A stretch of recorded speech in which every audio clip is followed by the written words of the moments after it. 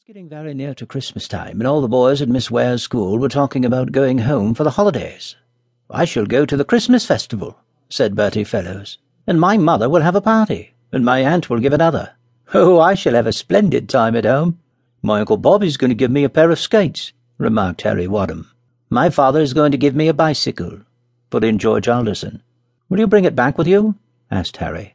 "Oh, yes, if Miss Ware doesn't say no." "Well, Tom," cried Bertie, "where are you going to spend your holidays?"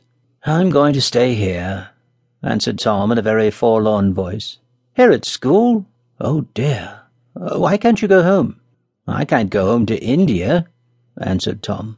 "Nobody said you could. But haven't you any relatives anywhere?" Tom shook his head. "Only in India," he said sadly. "Poor fellow, that's hard luck for you.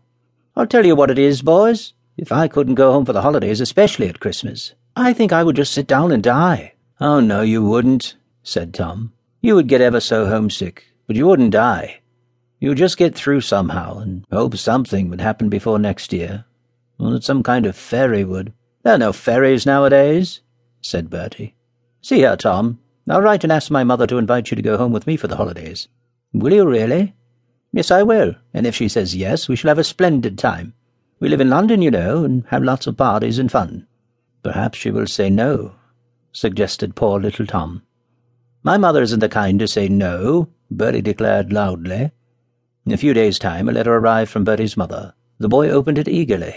It said, "My own dear Bertie, I am very sorry to tell you that little Alice is ill with scarlet fever, and so you cannot come for your holidays.